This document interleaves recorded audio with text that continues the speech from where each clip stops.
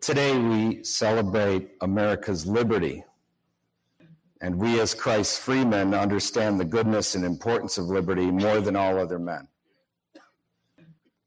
Now that may not seem to be so, given the recent miserable display by Christians with their wearing masks and distancing and all the other nonsense, all taught to them by their churchmen who, under the banner of a false love, aided and abetted the tyrants in the evil they proffered on our nation. We have all learned from all what went on over the last year that Americans are a weak people, a babied people, full-grown men cowering like school children, dutifully putting on their masks,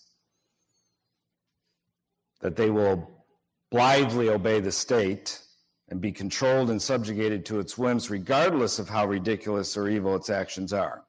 That's what we've seen about Americans. In truth, we learned that an apostate people and an atheistic people are a weak, pathetic people, and such are the vast majority of Americans in our day, apostate and atheistic. And an apostate and atheistic people will gladly give up their liberty for even pretend safety. As a Christian people, we have liberty from sin. Amen. Sin no longer rules over us. It no longer has dominion over us. We are, as the Apostle Paul said in Romans 6, set free from sin and have become slaves of righteousness. So, we as Christ's freedmen understand liberty more than all other men.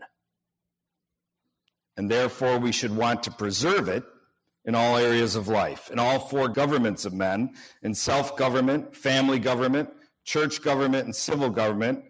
And today on this July 4th, we remember liberty and civil government. But most Americans know nothing of true liberty. Most Americans have no idea what true liberty means to a nation or the goodness it brings to a nation. Most Americans have redefined liberty to mean license to sin. You have the liberty to imbibe upon whatever sin you so desire, and I have the liberty to imbibe upon whatever sin I so desire. That is the thinking of most Americans when it comes to freedom, when it comes to liberty.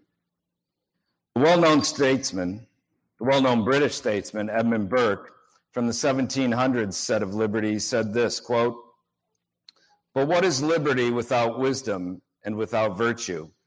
It is the greatest of all possible evils, for it is folly, vice, and madness without tuition or restraint.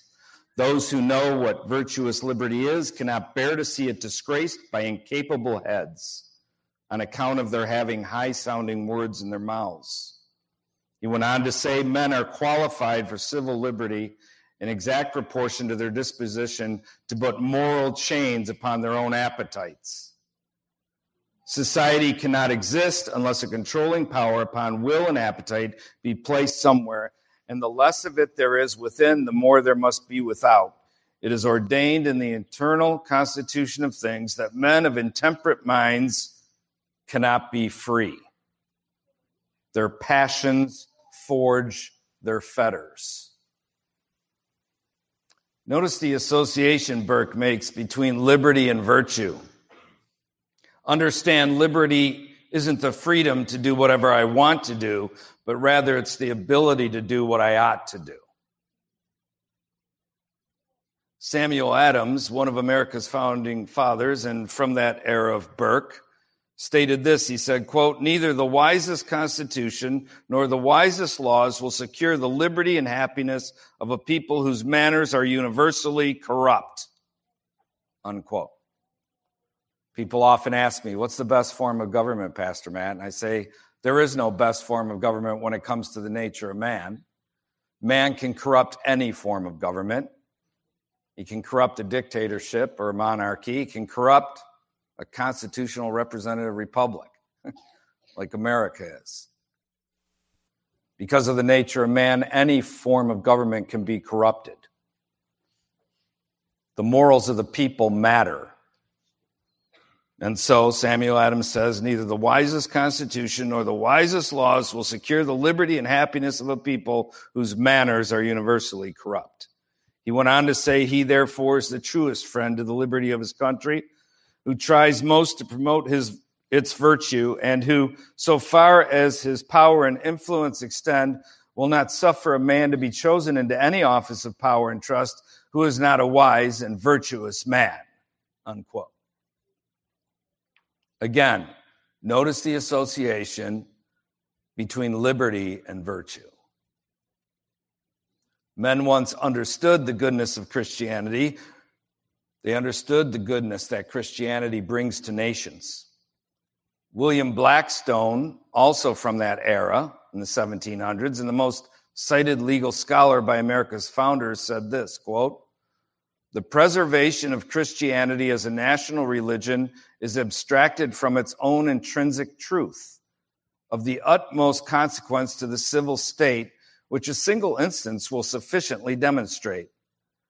The belief of a future state of rewards and punishments, the entertaining just ideas of the main attributes of the Supreme Being, and a firm persuasion that he superintends and will finally compensate every action in human life, all which are revealed in the doctrines of our Savior, Christ. These are the grand foundations of all judicial oaths, which call God to witness the truth of those facts which perhaps may be only known to him and the party attesting. All moral evidences, therefore, all confidence in human veracity must be weakened by apostasy and overthrown by total infidelity. Wherefore, all affronts to Christianity or endeavors to depreciate its efficacy in those who have once professed it are highly deserving of censure. Unquote. Christianity brings goodness and produces true liberty in nations. Blackstone understood this. Even the Christ-hating 17th century philosopher David Hume had to admit, quote, he said, the precious sparks of liberty were kindled and preserved by the Puritans in England, and that to this sect, whose principles appear so frivolous and whose habits so ridiculous, the English owe the whole freedom of their constitution. Even he had to admit, Christianity breeds true liberty. It's a goodness for a nation. Charles Malik, who was the Lebanese ambassador to the United Nations, said in 1959, that late, 1959, I was born in 1960, and I saw a glimpse of what America was compared to what it is now. It all changed in the late 60s, early 70s. Boom. It had long been festering. The foundations had long been weakened. Wasn't like America was perfect, never has been, never will be. Why? Because human beings are involved, and anything human beings are involved in is never perfect. The Marxists and socialists likes to convince everyone to focus in on what isn't perfect and then give their statist solutions to the problems. They're evil men, wicked dogs. Well, here's what Charles Malik, the Lebanese ambassador of the United Nations, said in 1959. He said, the good in the United States would have never come into being without the blessing and power of Jesus Christ. Whoever tries to conceive the American word without taking full account of the suffering and love and salvation of Christ is only dreaming. He went on to say, I know how embarrassing this matter is to politicians, bureaucrats, businessmen, and cynics, but whatever these honored men think, the irrefutable truth is that the soul of America is at its best and highest Christian. Unquote. Men knew Christianity brought goodness, liberty, freedom to nations, limited the power of civil authority, checked the tyrants in their machinations. And I quote these men to simply say that nations should cherish liberty. And it is Christ and Christianity that brings liberty to men and nations. True liberty comes to nations that honor his law and word in their polity and their policies. But America has lost her way. Her laws, policies, and court opinions spit in the face of Christ and impugn God's law and word in our day. So while Americans are sold license disguised as liberty and think they are free, they are really slaves to sin. And this makes them slaves to the state. Culture is religion externalized. And atheistic cultures most always turn into statist cultures. They make the state God. Atheistic cultures end up as statist totalitarian hells or hedonistic sewers, or both. And America is both. A totalitarian hell and a hedonistic sewer. But Christian men and Christianity produces something far different from the statist, from the Marxist, from the socialist. Again, we as Christian men understand and cherish liberty more than all other men. And why is that? Why do we as Christian men cherish and understand liberty more than all other men? It is because liberty is rooted in our religion, unlike the religion of the atheist. Our desire to not be subjugated to men, not be subjugated by the state, is rooted in our theology. In fact, it is rooted in the most prized aspect of our Christian faith, namely the finished work of Jesus Christ at Calvary. He has ransomed us. Others shall not own us. No man, no state, we are free. And this is why statists hate Christ and Christianity, because a true Christianity cannot be subjugated by the state. It is, as I stated at the beginning of this sermon, preserved in all areas of life for the Christian, in all four governments of men, including the area of civil government. We are not to be subjugated by the state. Listen to the command of Scripture. Mark it in your notes, 1 Corinthians 7:23, where the Apostle Paul writes, "You were bought at a price. Do not become slaves of men," unquote. Why are we not to become the slaves of men? It says it right here in Holy Writ. Because we have been ransomed by Christ. He has bought us.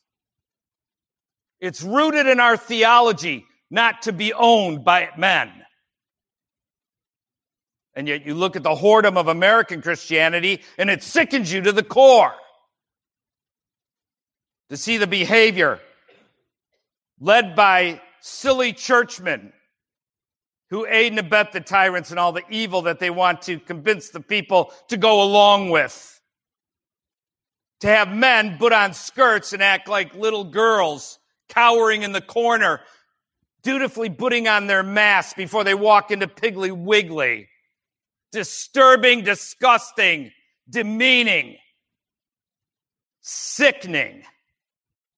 Walking into their church buildings, playing the little game, washing their little hands, staying 6 feet apart, like Jojo the circus monkey, wearing their masks, pretending it's all real. Disturbing, despicable, sickening. As I said, liberty is rooted in our religion. We have been ransomed by Christ. We are not to be the slaves of men. And as a Christian people, we cannot be subjugated by the state. Why? Because our love, our loyalty, our fealty is to another, Christ, who bought us. And this is what brings us into conflict with the state. When it makes law contrary to his law and word, when it assumes power beyond its limits, we refuse to obey. We refuse to be subjugated.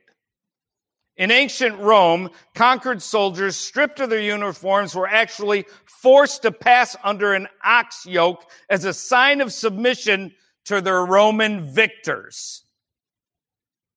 Here in America, they wear masks. They get shots pretendedly called vaccines. And they do it all under the false notion of love. Love can be defined as anything if taken away from Scripture. Love must be defined by the Word of God.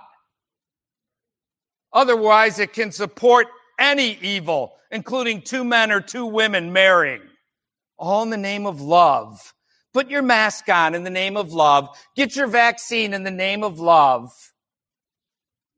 Disturbing people, subjugated, licking the boots of their conquerors. Men who hate Christ, licking their boots. That is sad. That is disturbing. It is a testimony about the form of Christianity we have in this country. It is a complete and worthless whore. And repentance is needed. We must repent. We must call men to repentance.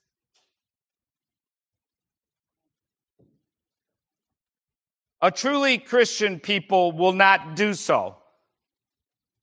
They will not pass under the yoke of the oxen, showing their submission to the Roman victors. A truly Christian people will stay true to their Lord. They will not be owned or controlled by the state. They understand the state has limits. It has a defined purpose given to them by God. And if they go outside it, they should be stopped. That's how Christian people respond to wickedness through civil rule.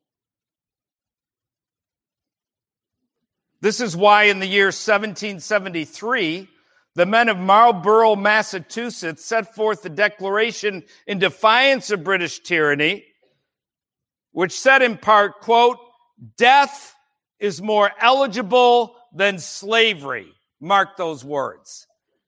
Death is more eligible than slavery. In other words, death is better than slavery. There's some things worse than dying, and being a slave is one of them. Death is more eligible than slavery. They went on to say a freeborn people are not required by the religion of Jesus Christ to submit to tyranny, but may make use of such power as God has given them to recover and support their laws and liberties. Amen. Amen.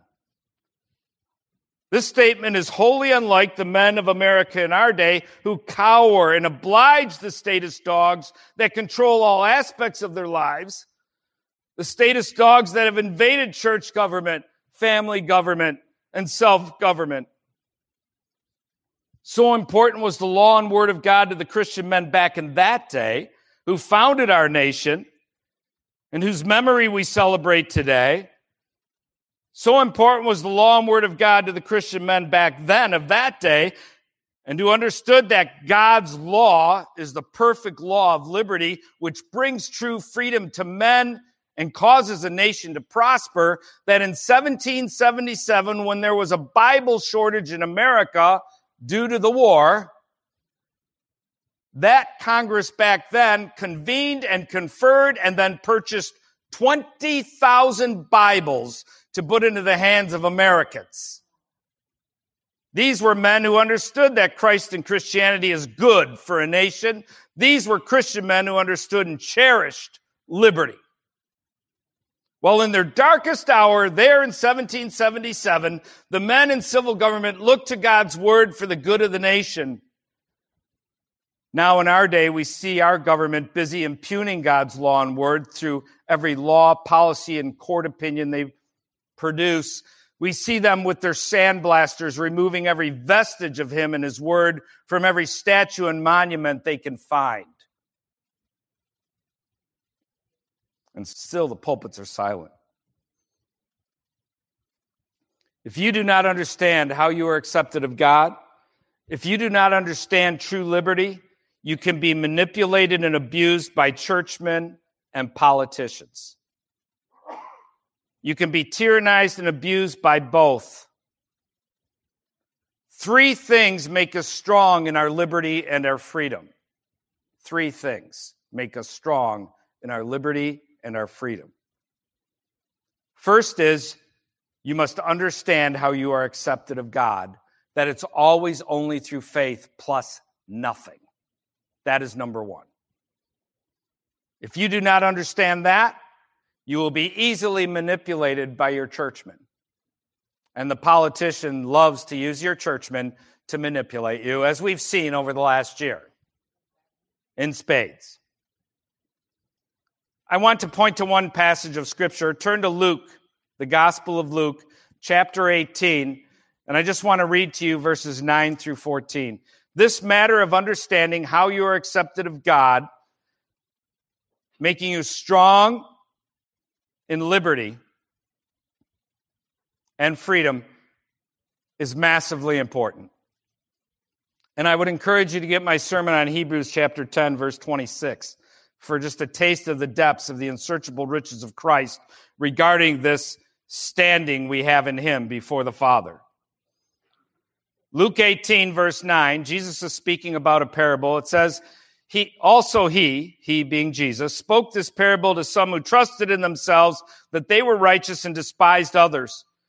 2 men went up to the temple to pray, one a Pharisee and the other a tax collector. The Pharisee stood and prayed thus with himself, God, I thank you that I am not like other men, extortioners, unjust, adulterers, or even as this tax collector. I fast twice a week. I give tithes of all that I possess. And the tax collector, standing afar off, would not so much as raise his eyes to heaven, but beat his breast, saying, God, be merciful to me, a sinner. And Jesus said, I tell you, this man went down to his house justified rather than the other. For everyone who exalts himself will be humbled, and he who humbles himself will be exalted. Amen. When I was young and I first read this parable, I thought to myself, wow, why is Jesus getting down on good works? I mean, maybe he's into this whole thing of just pray the sinner's prayer and live like a devil the rest of your life, Christianity. The guy who's doing good isn't accepted of God, and the guy who is a tax collector is accepted of God. Why is Jesus down on good works? He's not. And that's why context matters. Who was he speaking this parable about? Look at verse 9. He spoke this parable to some who trusted in themselves that they were righteous and despised others. That's what he was addressing. So he proffers this guy. The Pharisee stood and prayed thus with himself, God, I thank you that I am not like other men, extortioners, unjust adulterers, or even as this tax collector. I fast twice a week. I give tithes of all I possess. He's trusting in his good works for right standing with God. And the tax collector, standing afar off, would not so much as raise his eyes to heaven, but beat his breast, saying, God, be merciful to me, a sinner. The tax collector's trusting in what? The mercy of God, which is found in who? Jesus Christ. Amen? So Christ concludes his parable by saying, I tell you, this man went down to his house justified, talking about the tax gatherer, rather than the other, talking about the Pharisee. For everyone who exalts himself will be humbled, and he who humbles himself will be exalted. The tax gatherer was accepted of God because of the fact he trusted in God's mercy. The Pharisee was not accepted of God because he was trusting in his good works for right standing with the Father. If you try to approach the Father on the basis of your good works, exalt yourself, what does Jesus say here at the end? You will be humbled. How will you be humbled? God will not meet with you. If you humble yourself, trusting in the mercy of God, which is found in his Son, Jesus Christ, you will meet with God. You will, as Jesus says here, be exalted. You'll meet with the Father. Amen. This matter is of huge importance. And if you don't get that, if you don't get how you're accepted of God, that it's always only through faith in Jesus plus nothing, whether a Christian for 5 seconds or 55 years, you will never be free of the manipulation and machinations of the churchmen and the politicians. Never. That's how important it is. And I could preach 15 sermons in a row for the next 15 weeks talking about how important that is from the Word of God with fresh scripture material every week for 15 weeks. Because the Bible's full of it. We must search the unsearchable riches of Christ, the depths, and again, my sermon on Hebrews 10:26 is a good starting point. Number 2, what makes us strong in our cherishing and preservation of liberty is you must be submitted to objective truth. You must be submitted to objective truth. I once heard the story of a woman who felt compelled by the Spirit to throw her Bible at the head of her pastor. This is a true story. Some of you may want to throw your Bible at the head of your pastor or the head of a pastor where you once went. Maybe. Because the Spirit governed her life and she felt the Spirit wanted her to throw her Bible at her pastor's head, she did. That's what you do when you're not submitted to objective truth. And you're quote-unquote led by the Spirit. I can tell you many nonsensical things. I can tell you many sinful things people have done with their lives because we're led by the Spirit. American Christianity has thrown the law of God under the bus. They repudiate it as a mere list of rules. And they say, we just need the Spirit. We're Christian people. Oh, okay. The truth is, His law is objective truth, and the Spirit will never contradict it. And when the Spirit is telling you to do something contrary to His law, those rules, you should obey what objective truth declares. His word is objective truth. So 1 is you must understand how you're accepted of God. 2, you must be submitted to objective truth. And number 3 is you must understand proper hermeneutics. You must be able to properly interpret Scripture yourself. If you cannot properly interpret Scripture, you are at the mercy of the interpreter. And let me tell you, given the state of pulpits in America, you do not want to be at the mercy of the interpreter. You want to be able, how is it that Christian people sit under these pulpits around America? I'll tell you how, because they don't know what the Word of God says themselves. They can't interpret it properly themselves. And so they're at the mercy of these dogs. Once you understand proper hermeneutics, you're no longer at the mercy of the churchman, no longer manipulated by the politician who uses the churchman to accomplish his ends. These 3 things are massively important for you to stand in liberty, to understand it properly, and to defy tyrants, whether they be ecclesiastical or within the civil realm. Again, we as Christian men understand and cherish liberty more than all other men. And why is that? It is because liberty is rooted in our religion, unlike the religion of the atheist. Our desire to not be subjugated by men, not be subjugated by the state, is rooted in our theology. In fact, it is rooted in the most prized aspect of our Christian faith, namely the finished work of Christ at Calvary. He has ransomed us. Others shall not own us. No man, no state. We are free. Amen. Let's stand up and we'll close in a word of prayer.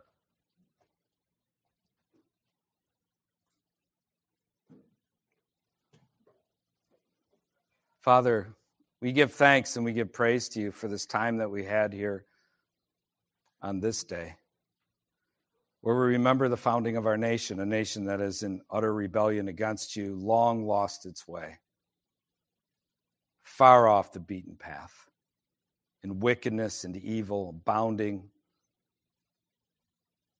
Lord, in the midst of it all, may we be true to you. May we live our lives in faithful obedience to you. May we call men to repentance and to faith in your Son in the midst of it all. Lord, may we engage the magistrates. May we rebuke the sin that they make through law or policy or court opinion. May we instruct them regarding their office in the sight of you, the limits, the function, the role, the proper biblical role of their office, O God. Lord, I just ask and pray that we would be faithful to you in the days ahead.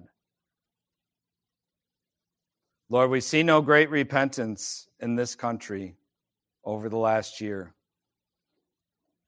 and we know your judgment will abound in the days ahead, and rightly so. And that too is a goodness. Your judgment is a goodness. It is a mercy when men live in filthy rebellion against you. When they destroy themselves and destroy the nation, destroy the young, prey on the old. Lord, your judgment is needed, O God. Lord, we just give thanks and praise to you that you have redeemed us, that by the power of your Holy Spirit you transformed us out of the kingdom of darkness into the kingdom of light. Your dear Son, Jesus Christ, we are your ambassadors. May we make your law, word, and gospel known to men and to the governments of men, and may your Holy Spirit do a mighty work through each one as they do it. And I ask these things in Jesus' name. Amen. Hallelujah.